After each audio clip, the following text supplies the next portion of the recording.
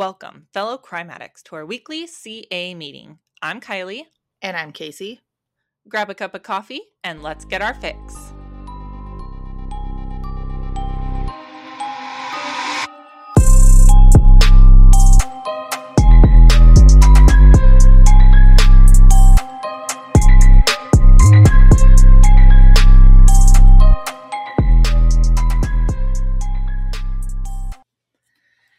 Hey addicts, so I got to tell you, I am so excited for this week's episode. We are going to be mixing things up just a little bit this week, but it is going to be so fun, I promise. We are going to be discussing the Robert Earl Carter case, and oof, it is such a good one. Today we are drinking a simple yet delicious Milky Way mocha with extra caramel because we love caramel, and you can probably guess that it's iced. This week, we are shouting out Nicole T., Steve S., and Alice K. They have liked, commented, rated, reviewed, shared, or donated, so thank you guys so much. We love you guys, and we are so grateful for all the support you guys have been giving us with this podcast. For your chance to get a shout out on our next episode, please donate, like, follow, rate, review, or share across all social media platforms. You can find us at Crime Addicts Pod on iTunes, Twitter, Facebook, and IG, or on the World Wide Web at crimeaddictspodcast.com. On our website, Addicts, you'll find a spot where you can submit case recommendations, find today's and previous coffee recipes. There's also a pretty cool donate button, and if you're an Amazon shopper like myself, go ahead and click our Amazon link. It will redirect you to the Amazon site or app. Simply add your items to your cart and check out. This process will help support our show, and it doesn't cost you anything extra. August 18th, 1992 was just another Tuesday for most citizens. On this day, the daughter of Kurt Cobain and Courtney Love, Frances Bean Cobain, was born, and George H.W. Bush was President of the United States. People around the nation might have been listening to the number one song, End of the Road by Boyz II Men, watching the number one movie, The Crying Game, directed by Neil Jordan, or reading the most popular book to their children titled Oh, the Places You'll Go by Dr. Seuss. But, unfortunately, the peace and sense of security would soon be broken for the 1,500 residents of Somerville, Texas, which is located about 80 miles northwest of Houston. Somerville Police Chief Jewel Fisher was on another patrol call in a predominantly black neighborhood around 2:30 a.m. when he caught sight of a 3-bedroom brick house that was in flames at 2nd Street and Gun Range Road, which is only 1 block off Highway 36 and backs up to the railroad tracks. Chief Fisher radioed for help, and volunteer firefighters promptly responded to the house fire. Inside the house, a woman, her daughter, and 4 of her grandchildren were found deceased by firefighters. They were identified as the bodies of Bobby Davis, age 45, Nicole Davis, age 16, Denitra Davis, age 9, Brittany Davis, age 6, Leah Aaron Davis, age 5, and Jason Davis, age 4.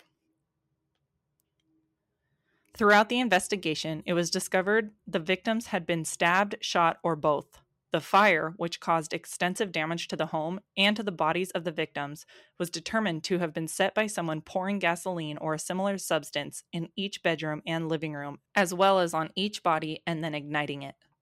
The 3-bedroom home belonged to Bobby, and her body was found in her living room. She had been stabbed at least 29 times in her head and neck, and her head had been bashed in with a hammer, all which penetrated her brain. Bobby was a supervisor at the Texas Department of Mental Health and Mental Retardation's Fannin Unit at nearby Brenham, where she had worked for 14 and a half years. Her daughter, Lisa, also worked there and was on shift at the time of the house fire. Lisa's children, Denitra and Jason, were with their grandmother, Bobby, at the time of the fire. Additionally, Bobby had been selected as a juror the Monday prior for an attempted murder trial where Frankie Lee Bell was the defendant. But Burleson County District Attorney Charles Sebesta said there didn't appear to be a link between the death and her role as a juror. Quote, the defendant in the trial, who is free on bail, was not a suspect, Sebesta said. A mistrial was declared after Miss Davis's death, and a new trial was planned. Let's discuss Lisa's children. Denitra's body was found in a bedroom with Nicole. Jason, Denitra's half-brother, was crouched down and he had been cowering under a blanket at the time of the murder. They both had been stabbed in the head and chest between 7 to 13 times each. Bobby's daughter, Nicole, was sitting on her bed when she was killed. Her head was where all the damage occurred, with 4 to 5 gunshot wounds, 2 stab wounds, and her head was also bashed in with a hammer as well. She had just started her senior year at Somerville High School, where she was popular, a top athlete, and was an honor student. Leah Aaron appeared to have been hiding under a pillow in a bedroom when she was murdered. Brittany's body was located in her bed. Similarly to Denitra and Jason, they both had been stabbed in the head and chest between 7 to 13 times each. Brittany and Leah Aaron were staying with their grandmother, Bobby. Their father and Bobby's son, Keith Davis, resided in Houston, and the year prior, he decided it was better the girl stay with Bobby in Somerville for better schooling and a safer community. They had spent the summer with their father and had returned to Somerville the weekend before the brutal attack and house fire.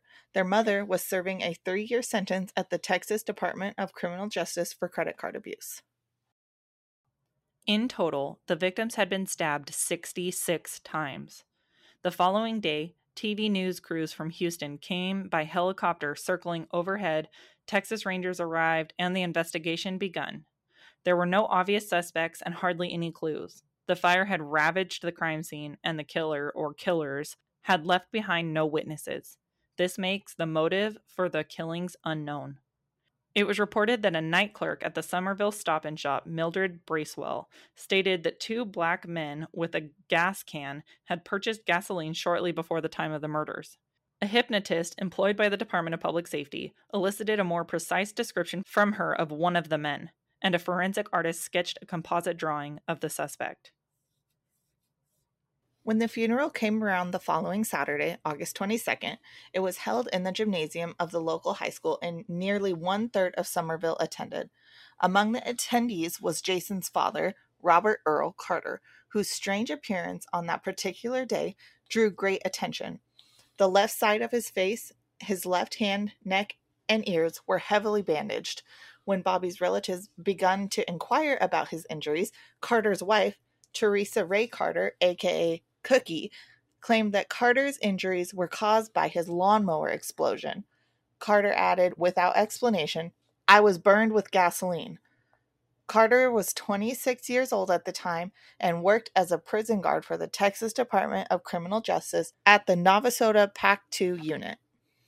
Okay, Casey, before you keep going, I want to throw in a quick side note here. Cookie, right? So Carter's wife received the news of the fire and the 6 deaths shortly after she reported to work at about 6 a.m. on the morning of the fire. So remember, the chief of police discovered the fire at 2:30 a.m. and she is hearing about it shortly after she started her shift at work at 6 a.m. A coworker called Carter at home to come and get Cookie, who was very upset, but Carter hung up without any comment. A supervisor subsequently called Carter again.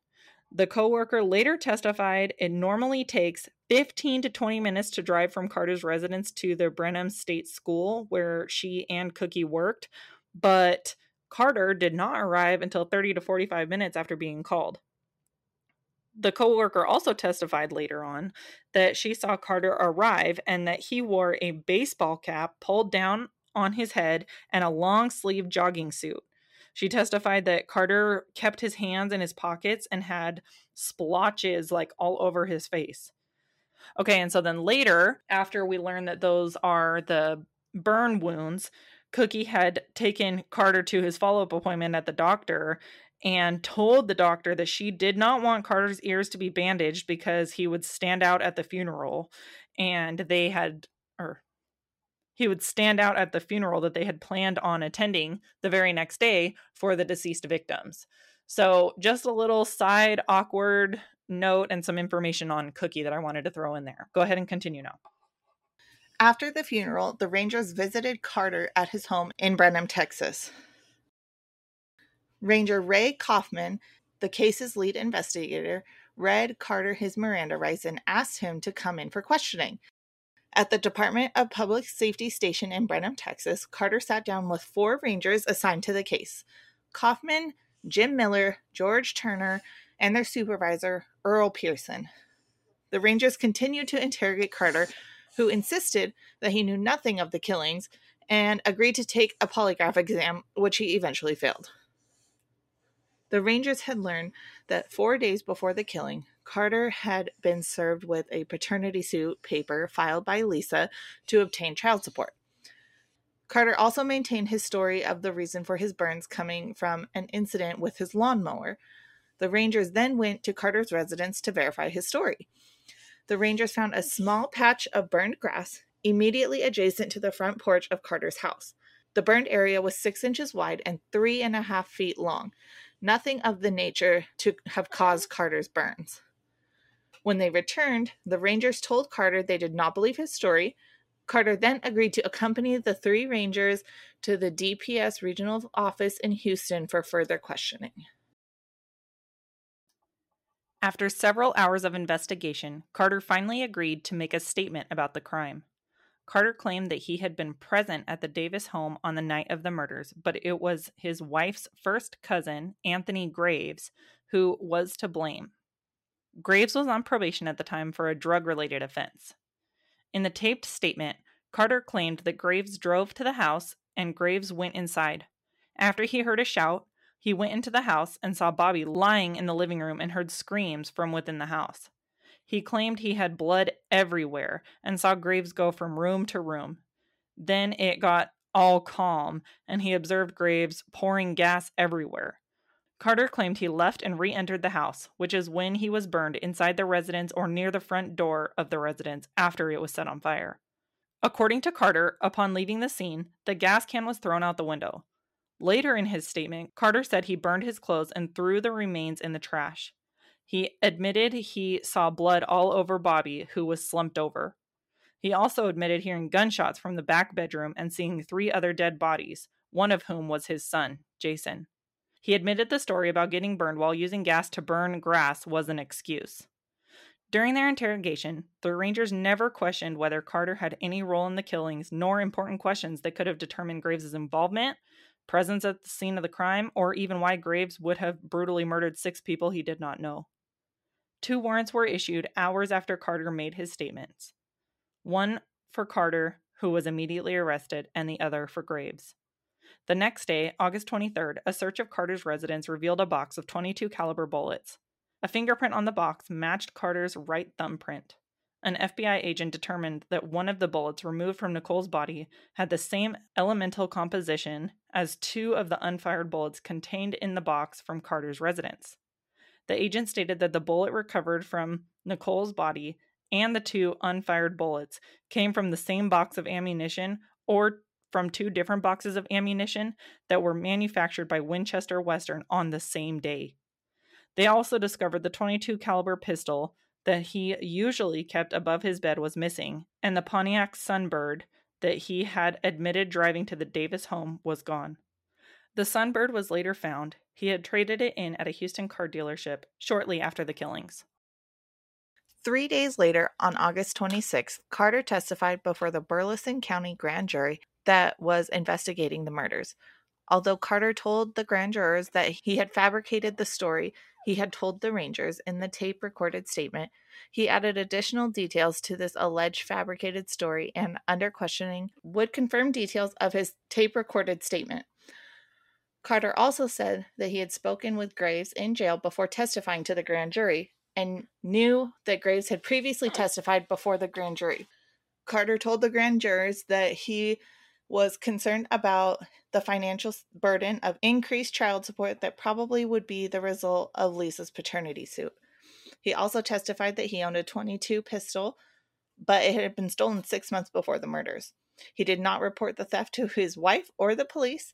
He did admit he was at the site of the murders that night, and he had driven to Houston a day or so later to trade in the Sunbird he drove that night. He conceded that on August 22nd, during questioning by the Rangers, he had asked several times to talk to the district attorney in order to, quote, make a deal. Gregory Burns, another inmate confined in the Burleson County Jail on the charge of attempted murder, testified that his cell was near the separate cells in which Graves and Carter were confined. Burns testified he heard Carter tell Graves, quote, "We shouldn't have done it," And Graves responded, quote, "Well, why did you put my name on it?" Additionally, Cookie was initially listed as a co-defendant and used as a bargaining tool to get Carter to testify against her and Graves. However, he was not willing to testify against his wife, so the negotiations were altered to just be against Graves. Murder charges against Carter's wife were eventually dismissed and never pursued. In September 1992, Carter was indicted in the 21st District Court of Burleson County, Texas, for the capital offense of murdering 6 individuals during the same criminal transaction. The case was tried on a change of venue to Bastrop County, Texas, where Carter entered a plea of not guilty. Throughout the investigation and what was represented at trial, authorities believed that Carter and his co-defendant Graves went to the Davis house intending to confront Lisa, but they found that she was at work at the time. They got into an argument with Bobby and Graves stabbed her. Then Carter shot Nicole when she came out and recognized him. Court records also show that Graves was upset with Bobby over a work promotion she received that he felt his mother deserved. A jury found Carter guilty of the capital offense on February 8, 1994. A separate punishment hearing ensued 3 days later, and on February 11, 1994, the trial court sentenced Carter to death. Due to the publicity of the case, Graves' trial was moved to Angleton and started 2 years later.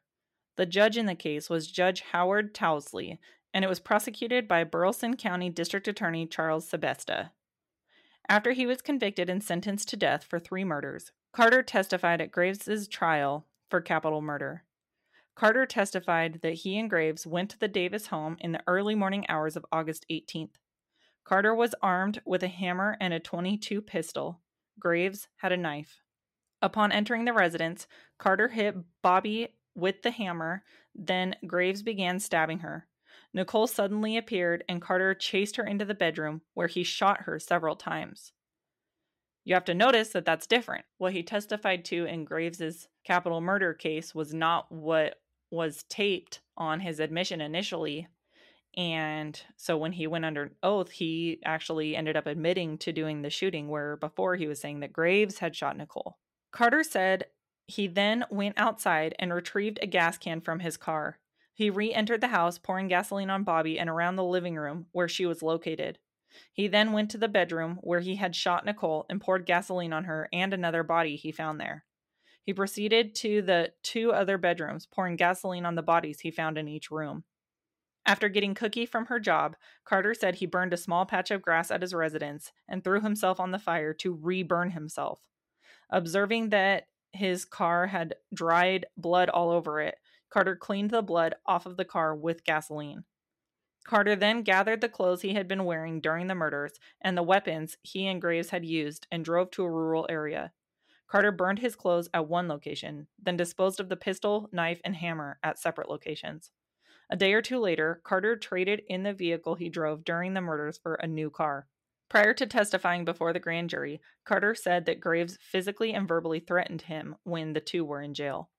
As a result, Carter said he told the grand jurors that he had fabricated the statements to the Rangers that Graves was involved.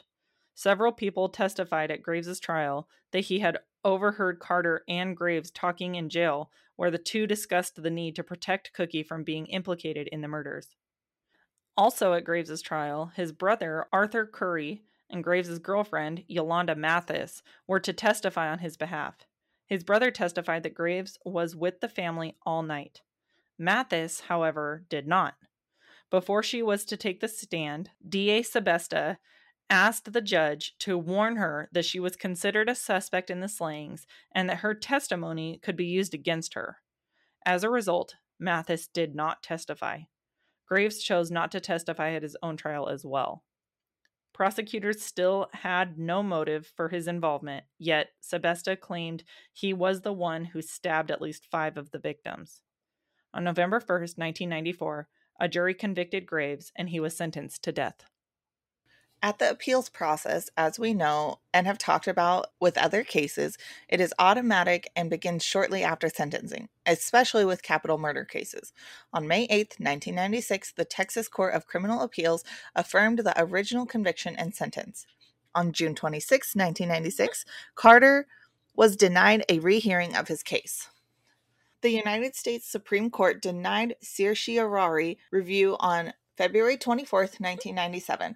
This is a writ or order by which a higher court reviews a decision of a lower court. Carter next filed an application with the state writ of habeas corpus with the conviction court on October 6, 1997, which was denied by the Court of Criminal Appeals on November 19th, 1997. Carter did not petition the Supreme Court for a certiorari review. Carter next filed a federal habeas petition in the United States District Court for the Western District of Texas, Austin Division on August 28, 1998. On March 18, 1999, the district court entered an order denying habeas relief. Carter timely filed notice of appeal, and the district court granted Carter permission to appeal 2 issues. The United States Court of Appeals for the Fifth Circuit affirmed the judgment of the district court on November 2, 1999, and denied a rehearing on December 22, 1999. Carter next filed a petition for writ of certiorari with the Supreme Court, which was ultimately denied. As he prepared for his execution, Carter was keen to clear Anthony Graves before he left this mortal coil. Weeks prior to his execution, Carter provided a sworn 85-page deposition insisting that, quote, Anthony Graves did not have any part in the murders and was not present before, during, or after I committed the multiple murders at the Davis home. Carter's last statement was as follows, quote, to the Davis family, I am sorry for all the pain that I have caused your family. It was me and me alone. Anthony Graves had nothing to do with it. I lied on him in court. My wife had nothing to do with it. Anthony Graves don't even know anything about it. My wife don't know anything about it. But I hope that you can find your peace and comfort in strength in Jesus Christ alone, end quote. As he spoke, Aaron Keith Davis, the father of one of the victims, turned his back on the inmate. Carter continued, quote, like I said, I am sorry for hurting your family, and it is a shame that it had to come to this. So I hope that you don't find peace, not in my death, but in Christ. Because he is the only one that can give you the strength that you need. And to my family, I love you. You have been a blessing to me, and I love you all, and one day I will see y'all. So I hope y'all find y'all peace, comfort, and strength in Christ Jesus alone, because that's where it's at. Abul, behold your son, and Anitra, behold your mother. I love you. I am ready to go home and be with my Lord. End quote. As he lay strapped to the gurney, the lethal injection process began. He coughed, grasped, and uttered a slight groan before becoming unconscious. He was pronounced dead 8 minutes later at 6:20 p.m. on May 31st, 2000 in Huntsville, Texas. These are some interesting facts. So he was the 19th condemned killer put to death in Texas in the year of 2000, the 7th in the month of May, and the first of 2 that were scheduled for that week. That is crazy. They are not joking about that in Texas. Like, that's a lot of people. It's definitely not like California where you can sit on death row for 50 years and never have an execution date. So yeah, Texas was definitely on it at that time. In April 1997, the Texas Court of Criminal Appeals upheld Graves' conviction on his automatic appeal. Graves argued there was not sufficient evidence and that the prosecution unfairly hinged his case on Carter's testimony. Carter later testified Texas Ranger pressured him into naming an accomplice, and he threw out the first name that came into his head, knowing Graves would have a solid alibi and not be charged. Graves' appeal attorney was former District Judge Jay Burnett of Houston, who at one time was interviewed and said after all his experience he could tell when someone was lying to him, and said that if Graves was lying, he was one of the best he had ever seen. Roy Greenwood of his firm stated arguing in 2001 for a new appeal based on the fact that the appellate attorney failed to subpoena Robert Carter to testify, which caused the court to never hear Carter's recantation. 13 days before Carter was executed, he gave officials a sworn, taped deposition and described exactly how he alone committed the murders. He said he went into the house hoping to find Lisa Davis, who he had still been seeing even though he was married to Teresa Davis. He planned to confront her about the papers he was served seeking more child support. Lisa was working, but he expected her to be with the children. At 2 a.m., he went to the home and confronted Bobby in the living room. He hit her in the head with a hammer, and then he took a 6-inch knife and stabbed her to death. He then went back and found his son, Jason, stabbing him to death. He then went into the room Nicole and Denitra were in. When he hit Nicole in the head with the hammer, she woke up, so he took a .22 and emptied it and stabbed Denitra to death. When he turned, 6-year-old Brittany entered the room alongside Leah Aaron, where he stabbed them. Next, he went to the car and retrieved a 5-gallon gas can and doused the home and bodies. When he lit it, vapors exploded, also burning Carter. Carter said he implicated Graves because officials threatened to charge his wife if he didn't come up with a name. He invented a story that Graves was upset with Bobby Davis because she received a promotion over his mother at the state school, even though that promotion was years earlier. Having Graves in custody, officials were never able to get a confession. They had Graves in a cell across the hall from Carter in order to monitor their conversations. They heard Graves ask Carter why he lied about him. Yet at trial, deputies testified he threatened Carter, even though the intercom system that did not work properly did not know who exactly said it. Prosecutor Sebesta said Carter told 6 or 7 versions of what happened that night of the murders. He believes Carter tried to recant his testimony against Graves because he feared if he didn't, Graves would implicate Teresa Carter in the crime. Graves, however, insisted he couldn't implicate the woman even if he wanted to do so. He said he spent the night of the murders with his girlfriend and with his family. Graves' brother, Arthur Curry Jr., has always insisted that Graves was home with him the night of the murders. Quote, "There is no justice, especially here in Texas. Had he done that and I knew it, I could not have hid the truth, knowing that someone's family was in torture," says Curry. Graves continued to fight to prove his innocence, but his appeals were denied. On January 13, 1995, he was granted a post-conviction hearing on a motion for a new trial contending that one of his alibi witnesses had declined to testify at the trial after DA Sebesta threatened to indict her for the murders if she testified.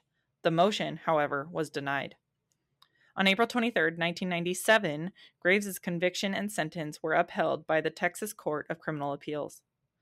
Later, in 1997, Graves was granted another post-conviction hearing. An expert witness testified that the testimony regarding a knife at Graves' trial was misleading. At the trial, a prosecution witness said tests showed that a knife that was similar to the one once owned by Graves could have been made to inflict the wounds on the victims. Dr. Harold Gill King, director of the Laboratory of Forensic Anthropology and Human Identification, testified that the prosecution's conclusions about the knife were unreliable. The motion for a new trial was denied. Carter continued to insist that Graves was innocent. Graves obtained a post-trial hearing on their recantations, but on February 3, 2000, the motion was denied. Jim Hahn, who was a juror in the case, sent a signed affidavit to journalism professor Nicole Casares, an advisor to St. Thomas students who participated in University of Houston Law Center's chapter of the Texas Innocent Project and had just appeared in a news broadcast. That broadcast spotlighted the 2 years of research the students did on the Graves case and showing their reasons for proclaiming his innocence. In that statement, he said he always believed Graves was set up by DA Sebesta. He said he and a female juror were the holdouts for over a day and a half, but knowing that others would not give in, they joined the guilty verdict. They knew Graves would beat it on appeal, he said. In October 2004, a hearing was ordered in front of the U.S. Magistrate Judge John Froschner by the U.S. Fifth Circuit Court of Appeals due to the students in the Texas Innocence Network. In that hearing, DA attorney Charles Sebesta testified he pieced together a memory of turning over crucial evidence to defense attorneys who say they never saw it in trial. Graves' attorneys, Lydia Clay Jackson and Calvin Garvey, testified they never were informed that admitted killer Robert Carter had told prosecutors he alone committed the murders. Even with this, The judge determined in November the jury would have convicted Graves despite prosecutorial misconduct, of which he said Sebesta was guilty. Then, in February 2005, U.S. District Judge Samuel Kent upheld Judge Froschner's decision, even though the students had discovered the new evidence. A report the students put together stated, quote, rather than pursue justice, however, the state engaged in a pattern of hiding relevant and exculpatory evidence from Graves's defense counsel in its desire to win at all costs. Then, in December 2005, Graves's case was again heard by federal appellate judges in Austin. Those judges and U.S. District Attorney Samuel Kent paved the way for Graves's new trial, which was set for September 12, 2006, or for him to be released. But then, in June of 2006, the Texas Attorney General's office filed a petition with the U.S. Supreme Court to overturn the ruling the prosecution withheld evidence in the original trial. In September 2006, Graves was transferred to the Burleson County Jail for a hearing which would begin a new trial. Then, on November 3rd, Judge Kent allowed Graves to post $5,000 to secure a $50,000 bond because the district attorney had failed to retry Graves within 120 days, but that was blocked by the prosecutors. That is when Burleson County Judge Reva Talsey Corbett set a $1 million bond.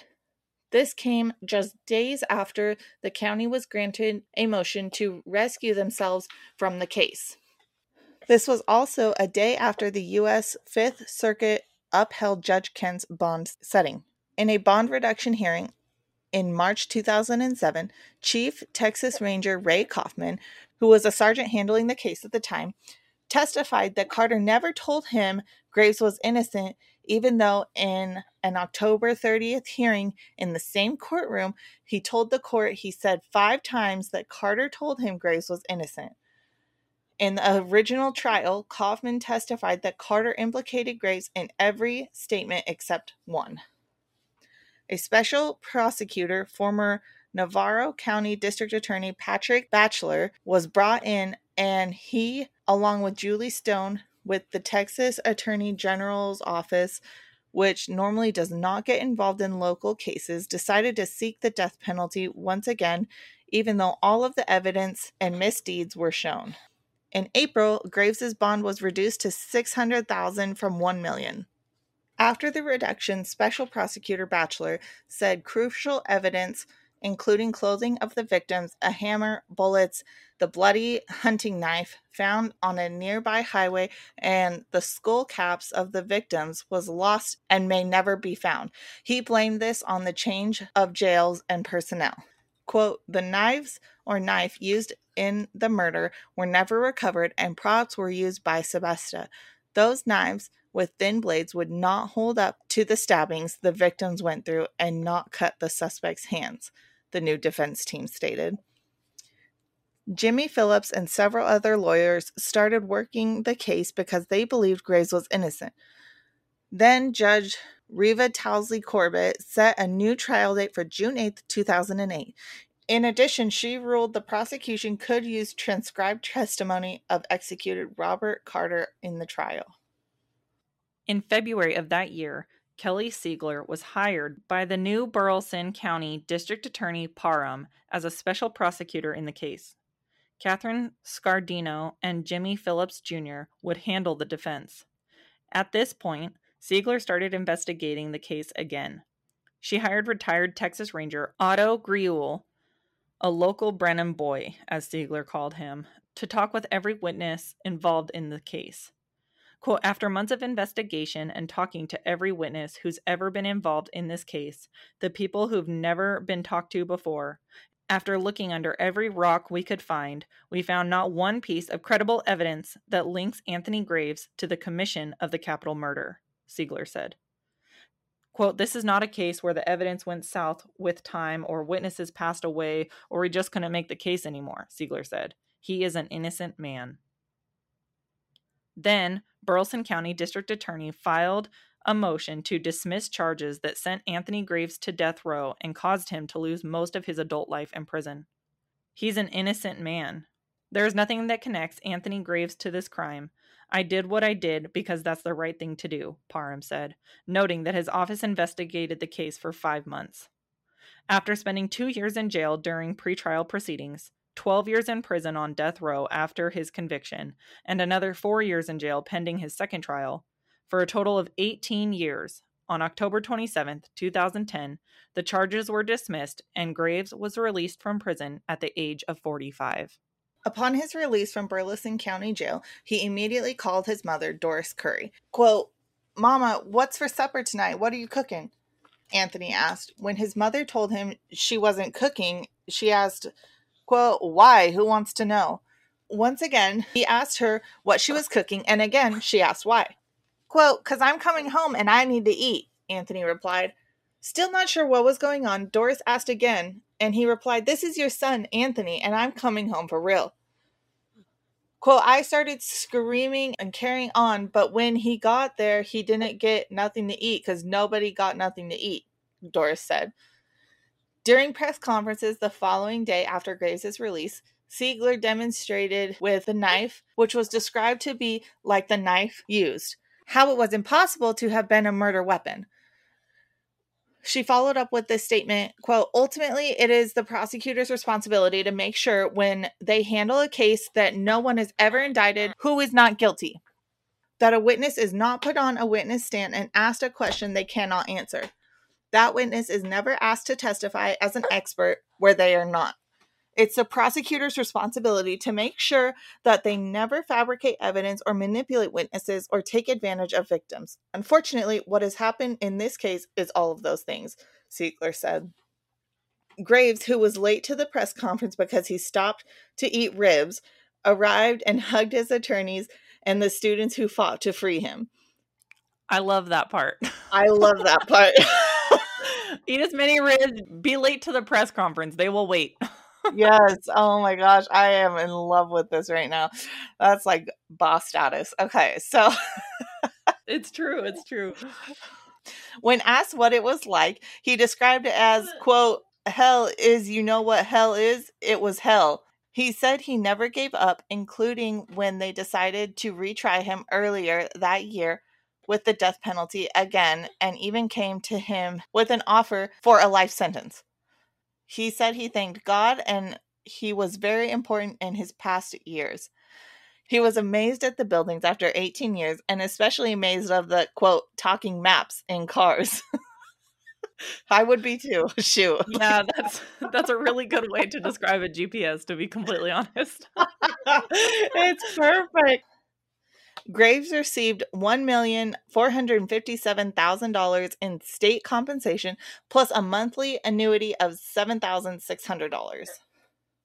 He should be getting that money. Yeah, I agree. I'm glad. I mean, I don't know how to put a price on that, but I'm glad he got something for sure. Yeah, there is no price tag. Like time you cannot replace. That's insane. Right. And now that you have that history, you're going to play on the defense for the rest of your life. Like, no, I understand that you think I'm a convicted serial killer, but I'm actually not.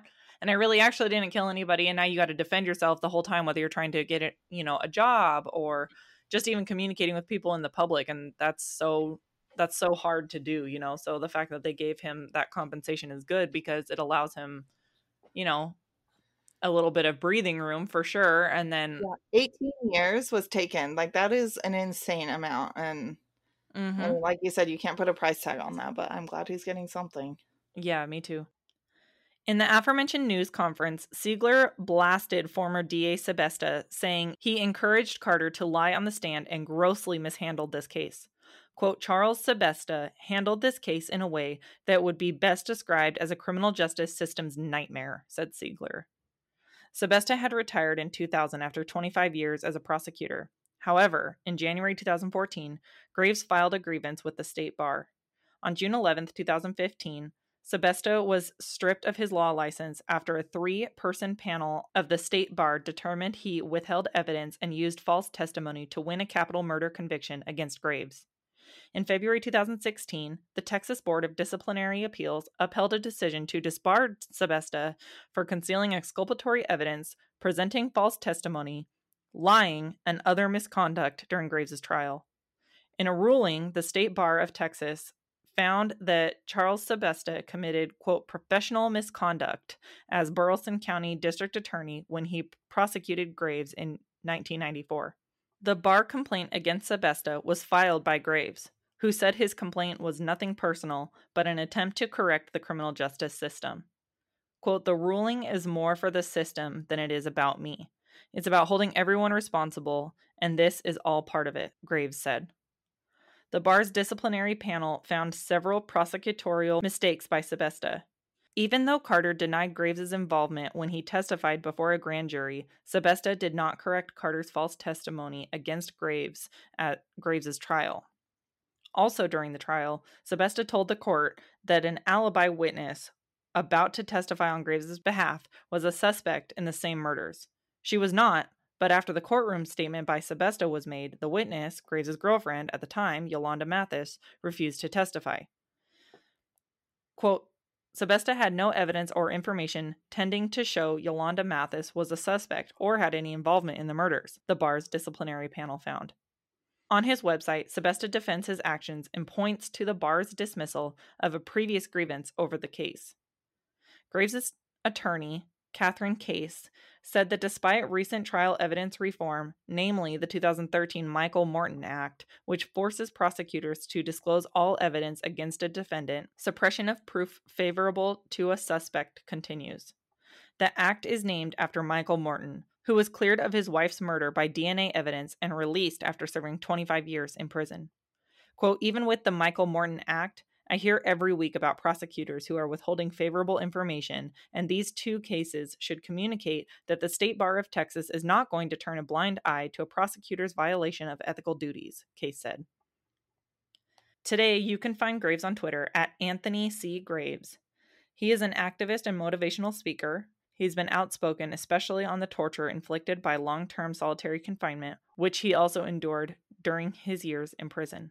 Sebesta maintains a site of his own, which is a page casting doubt on Anthony Graves' innocence and provides his own explanation of the circumstances.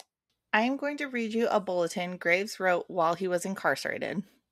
This was posted on his website homepage prior to his exoneration, although the website does not exist any longer. Greetings. My name is Anthony Graves. I am on death row in Texas awaiting execution for a crime that I did not commit and had no connection with. It was a horrible crime. A whole family, a mother, a daughter, and 4 grandchildren were stabbed, shot, and bludgeoned to death. Then the house was set on fire and the bodies were burned. A man named Robert Carter confessed to the crime. The prosecutor was not satisfied with that confession. He believed that someone else was involved, so he threatened to indict Carter's wife unless Carter named an accomplice. To protect his wife, Carter named me. Immediately afterwards, he recanted that and insisted that I had nothing to do with the murders. At the time of the crime, I was home with my brother, my sister, and my girlfriend. At the trial, 2.5 years later, the prosecutor threatened to indict my girlfriend as an accomplice in order to frighten her from testifying as my alibi witness. Then he ridiculed my brother's alibi testimony, and he again threatened to convict Carter's wife unless Carter changed his story and testified against me. There was no other evidence against me. I never knew the victims. I only barely knew who Carter was. I had never been involved in any crime and had no prior record. My case has never been investigated. I have always had court-appointed defense attorneys who do not have the money allowed them by the court for investigation. I have a very good attorney, but I desperately need to hire an investigator. I am fighting for justice to save my life, and I ask for your help. My family has established the Anthony Graves Legal Defense Association in order to raise the funds to fight for my life and my freedom. Contributions should be made payable to this association and sent to my sister, Demetra Williams, P.O. Box 201023, Austin, Texas, 78720, who is the president of the association. The association is now being registered with the IRS as a nonprofit public charity so that contributions will be tax deductible. I welcome letters sent directly to me at Anthony Graves, number 999127, Terrell Unit 12002, FM 350, South Livingston, Texas, 77351. You may learn more details about my case at oranus.com/texas/graves/graves.html. Please help save my life. And side note that this website is no longer valid, just an FYI for our listeners. We're just reading straight what he had wrote in his little letter. And then at the bottom of his letter, he put, "Friends, Anthony is desperately trying to raise funds for investigators to prove his innocence. If you can help in any way, please do so. We cannot let an innocent man die because of a lack of funds. Please make checks or money orders out to the Anthony Graves Legal Defense Association and mail to Bonnie Caraway, President, P.O. Box 545, Hardin, Texas 77561." And again, like those addresses and websites and the contact information is no longer valid. And it was just a part of that letter that and the bulletin that had been posted on his website at the time. But it's, I think, really refreshing to see that come from him specifically in his own words, because I think a lot of times we see that from, other people on their behalf, my brother is innocent, whatever. And they do have that. He did have that family support, but it was cool, like, to add that component of, like, here's my letter to the public, like, asking for help and mercy. I only have a couple of things that I want to note before getting into our discussion questions. One of the things that I found in my research that was super interesting that I wanted to share was that Carter had no prior criminal history at all. And then also there was no evidence of drug or alcohol abuse, like, in his life, or that, being under the influence during the commission of the offense is what he was able to excuse this behavior away on. He couldn't say, "Oh, I was blacked out drunk, I don't remember it at all." He couldn't use that as an excuse. Like, it was not used or mentioned or reported anywhere that he had a history of drug and alcohol abuse and had no other crimes in his past, which is definitely not something we normally see when we're doing research on this show. That's super strange and like odd. Oftentimes there is some sort of history, whether it's like a misdemeanor or, oh, I had a Yeah, like a DUI. petty theft or Yeah, something. something. There's usually something, but for him to have Mhm. nothing is just super strange, and like kudos to him, but it's crazy to see that in this case especially. Right, because his thought process was that this was the way to resolve his problems. However, he had never resulted to this type of behavior or anything at all criminal before, when if he ever experienced any other troubles in his life. So that's just really interesting to me as well, that there's nothing there. I just thought that was really weird.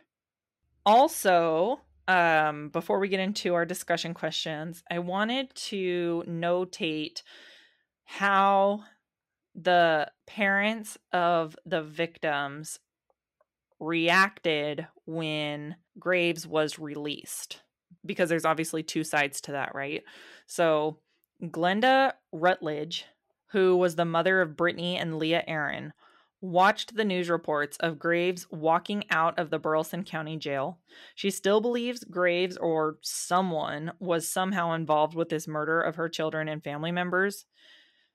She said, quote, "He gets a second chance, and if that's how it's supposed to be, that's how it's supposed to be. But nothing's going to change the fact that the girls don't get a second chance. Lack of evidence does not make him an innocent man. It's proven every day. If not him, then who?" Glenda's husband, Keith Davis, after 23 years, conducted an interview in February 2016.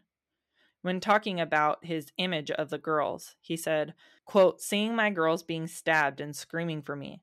Their bodies are being stabbed, but their faces are sad but beautiful, calling for their dad.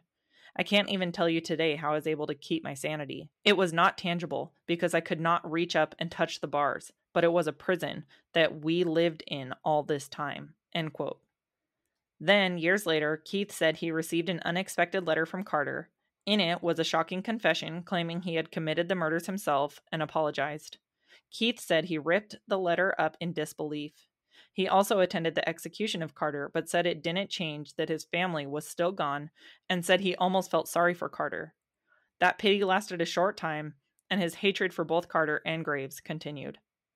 Once Graves was released, they met up for a casual lunch. Quote, "I told him when we sat down that I hated his guts. I said, I don't know, and I'm trying to get in a place where I'm getting comfortable being around you. For 18 years, you were the devil to me, Keith said he told Graves. Things have changed, and Keith says he and Graves do occasionally meet or talk on the phone. However, he says it's not a close relationship. Quote, if you asked me today, I would say, Anthony, would you like to trade places? I would do it in a minute. I would take his 18 years over mine any day. That is such a powerful statement to think about. He would prefer, I mean, so Graves is out, right? And he's promoting abolishing the death penalty and saying how horrible it is. I mean, you can go and listen to all of the interviews that he's done there all over the internet.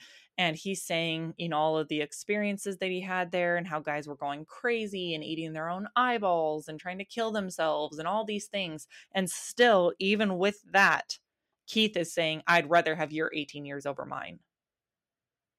It gives me goosebumps. That is so crazy. But I mean, if you think about it, he lost his kids. Like, no parent should ever have to lose their kid under any Agreed. circumstance, Mm-hmm. especially one so heinous as this. Like, I totally get where he's coming from. Yeah. I feel like I would say the same exact thing.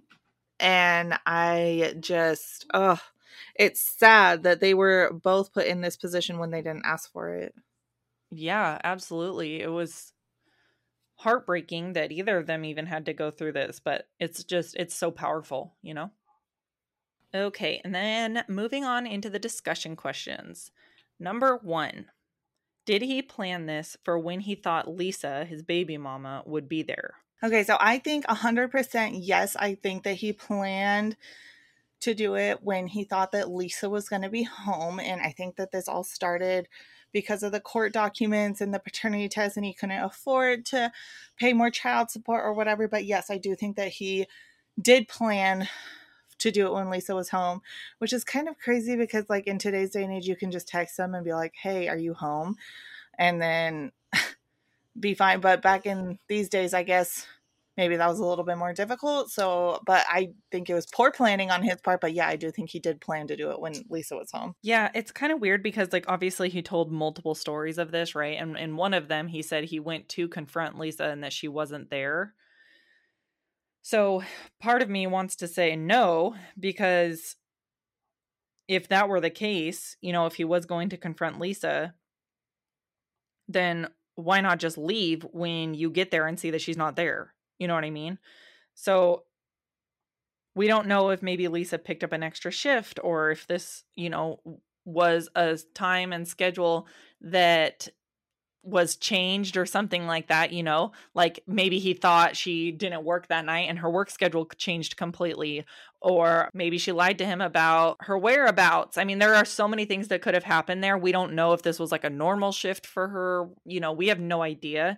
So it's so hard to say. I think if we had that little tidbit of information, this question would be a little bit easier to answer, but it just seems weird to me that if that was the case, that he was going to confront Lisa when he got there and he saw that she wasn't there, why didn't he just leave? Like, why was the immediate reaction to just kill literally everybody in the home, including his own son? You know what I mean? I think I might have an answer to that, actually, Okay. or a thought on it, anyways. Possibly he went there to confront Lisa and he said, I need to talk to Lisa. This is some bullshit. I got these papers, blah, blah, blah. And then Bobby was like, oh, you bum ass, you can't pay child support to support your kids, blah, blah, blah.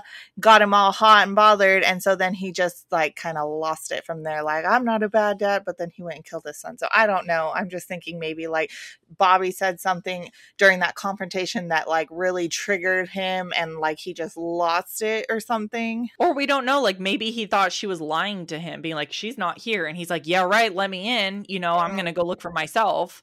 But then it's the fact that he stabs all of these victims in the head, and she was stabbed 29 times in the head and neck. Like, that's overkill.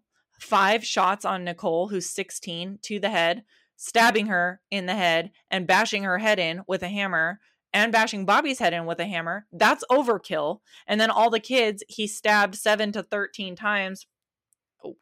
I would assume that amount of stabbing is not necessary, and it's also overkill, but it was to ensure that there were no living victims. But it just makes me wonder if maybe he was there to potentially kill his son, and that was going to be his way of revenge. You know, I'm going to get back at Lisa. Oh, you want to take my son from me? I'll take him from you permanently. And you're not going to have anything to say about that. You know, there could have been that process as well on Carter's end. And we don't know, you know, like we'll never know. But I feel like there's so many different circumstances that could have arose that caused him to go haywire and kill everybody. However, we do have to note that he went there planned. Like he brought all of those weapons and he brought the gasoline. I think that he was planning on killing whether Lisa was there or not. You know, he didn't go see that Lisa wasn't there and was like, oh, I'll come back tomorrow night and try this again. You know what I mean? So it was premeditated to a certain extent. But due to the fact that Lisa wasn't there, he knew that. And he still proceeded to kill the entire home and never go after Lisa. Makes me feel like his son was almost the target. It makes me feel that way. And maybe there was some bad blood between him and Bobby. And then, you know, he couldn't leave any victims or something like that. I don't know. But we don't have that information, obviously, right? And he never says that. But the motive behind this still confuses the hell out of me because it could have been literally one of so many things or a combination of them.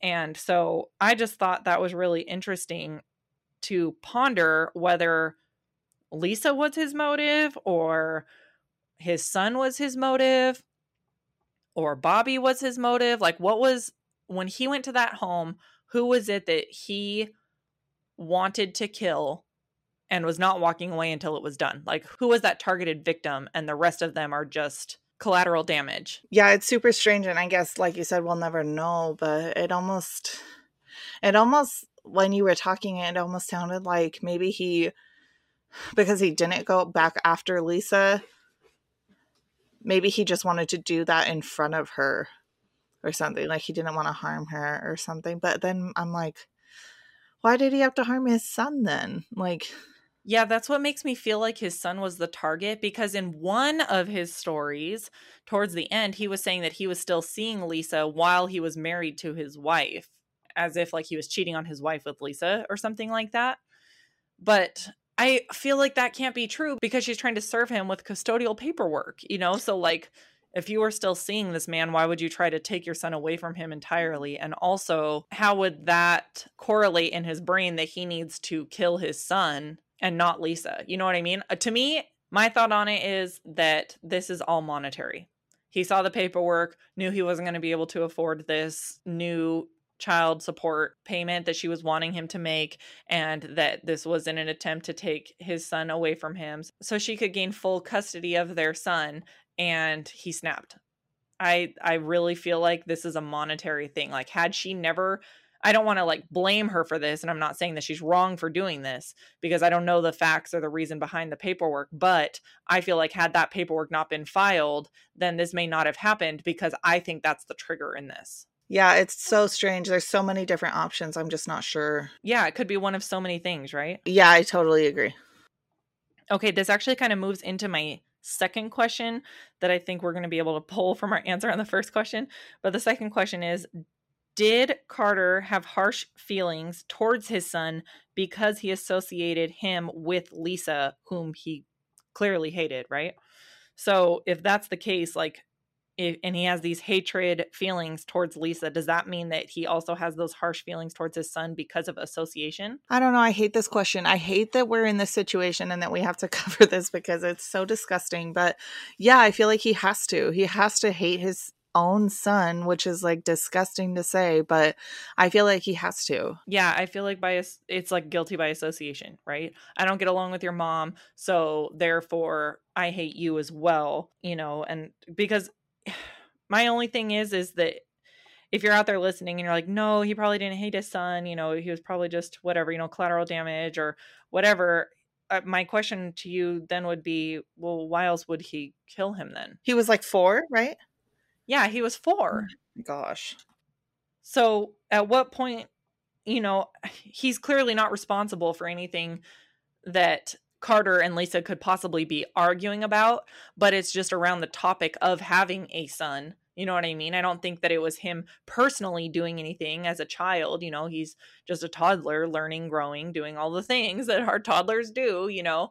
But I think that Carter had to have had those negative hatred feelings towards his son, because if he didn't and he truly loved him, why kill him? That's just, I mean, that's my thought on it. So I agree with you. Yeah, I mean, I think he had to. I just don't understand how you could hate a kid, your own kid, like, but any kid. Yeah, and you know what else I realized when I was doing research on this case is that in all of his statements and everything that he said, even his last words and everything like that, he was apologizing to the family for the hurt that he caused them, and that just making sure that everybody knew that Graves was innocent and that he had no part in it, and that it was Carter and Carter alone that committed these crimes. But you don't ever hear him commenting about, like, I miss my son, I'm a terrible father, I should have never killed him.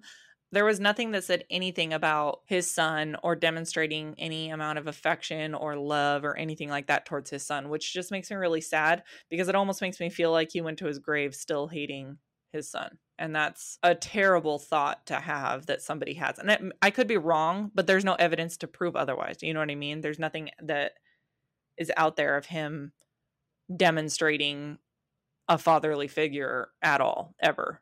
Yeah, it's just disgusting. I don't know what kind of Terrible. a person could like do that, but yeah, you're right. He didn't say anything about his son or sorry I killed my son or man, I really miss him or anything, and that's just a gross thought.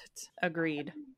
I hope that his son like knows that he's like loved, you know, that his piece of shit dad doesn't have the final say, you know, like there are people that miss him and love him and you Right. know, And the fact that he was cowering under a blanket when he was found.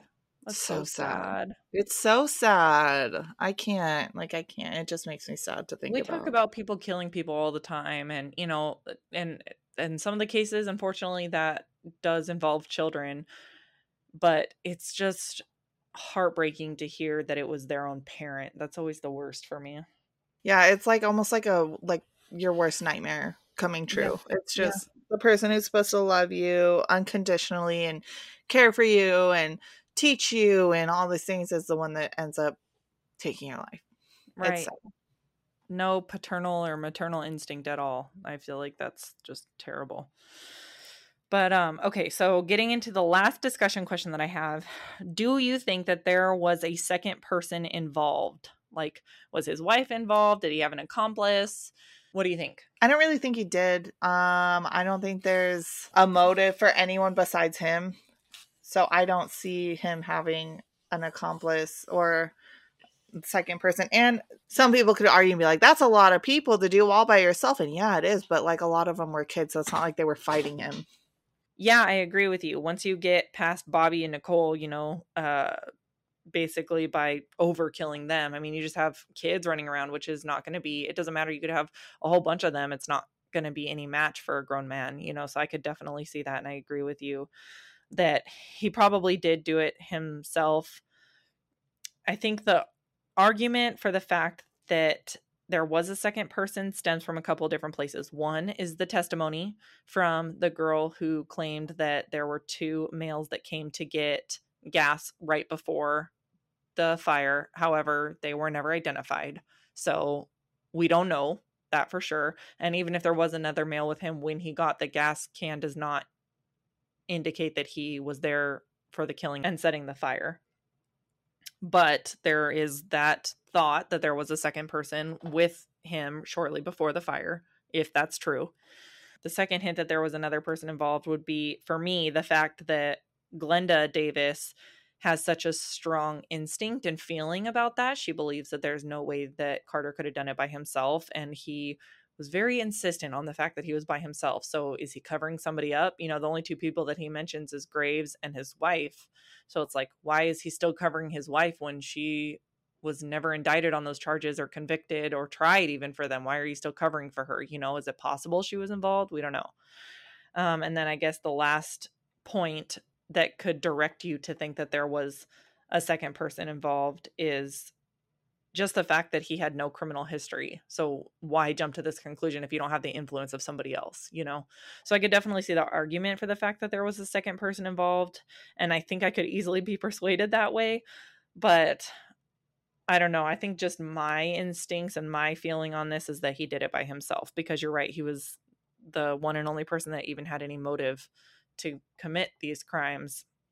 But I don't know. The fact that Lisa wasn't there just kind of throws a wrench in that. So it's hard. It goes back and forth for me for sure. I do think that there's one other possibility. The fact that he did work as a prison guard could lead to some sort of friendship or partnership with maybe one of the inmates or a former inmate. And it almost seems like if that is the route, that like maybe it was a inmate or a former inmate who got released and he was able to help him or something. It kind of seems like he's a little bit of a pushover. So then the Lisa's saying, you ain't shit, pay your child support. Bobby's saying, you ain't shit, why are you complaining about paying your child support?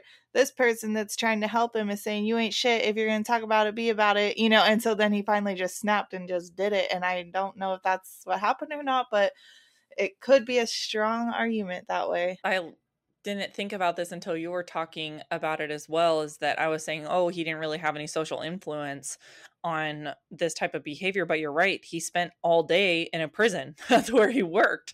So maybe he did have that influence that I was saying he didn't have. I mean, I was thinking more along the lines in his personal life. He was married and was living in a small town and had a good job and all that kind of stuff, but I wasn't even thinking about where he spends the majority of his day. You're right. Like, he could have had that influence. Definitely something to consider, I think. Yeah, I think I could be persuaded either way on this one. Like, it has a pretty strong argument either way. I'm going to stick with that he did it by himself, but if you have a strong argument out there and you're listening to this, jump over to our Facebook page, scroll all the way down past our Amazon link. You will see the discussion question listed for episode 23, and hit us up in the comments. Let us know what your thought is on these questions. I only have 3 today because they were quite a bit of detail and critical thinking that I just wanted to kind of have that discussion with you, Casey. So I only have those 3. I'll review them really quickly. Number 1, did Carter plan this for when he thought Lisa, his baby mama, would be there? Number 2, did Carter have harsh feelings towards his son because he associated him with Lisa, who he was fighting with? And number 3, was there a second person involved, maybe his wife? So jump over to Facebook, answer those questions, interact with us. We're really interested to hear what it is you have to say. Also, don't forget to hit up our website, crimeaddictspodcast.com, and leave a review or drop a case recommendation for us. All the links are there on the website. And with that, we'll wrap up this week's episode on the former prison guard who turned into a serial killer overnight. Come back next week, addicts, for another CA meeting. And until then, stay alive, stay alert, and stay caffeinated.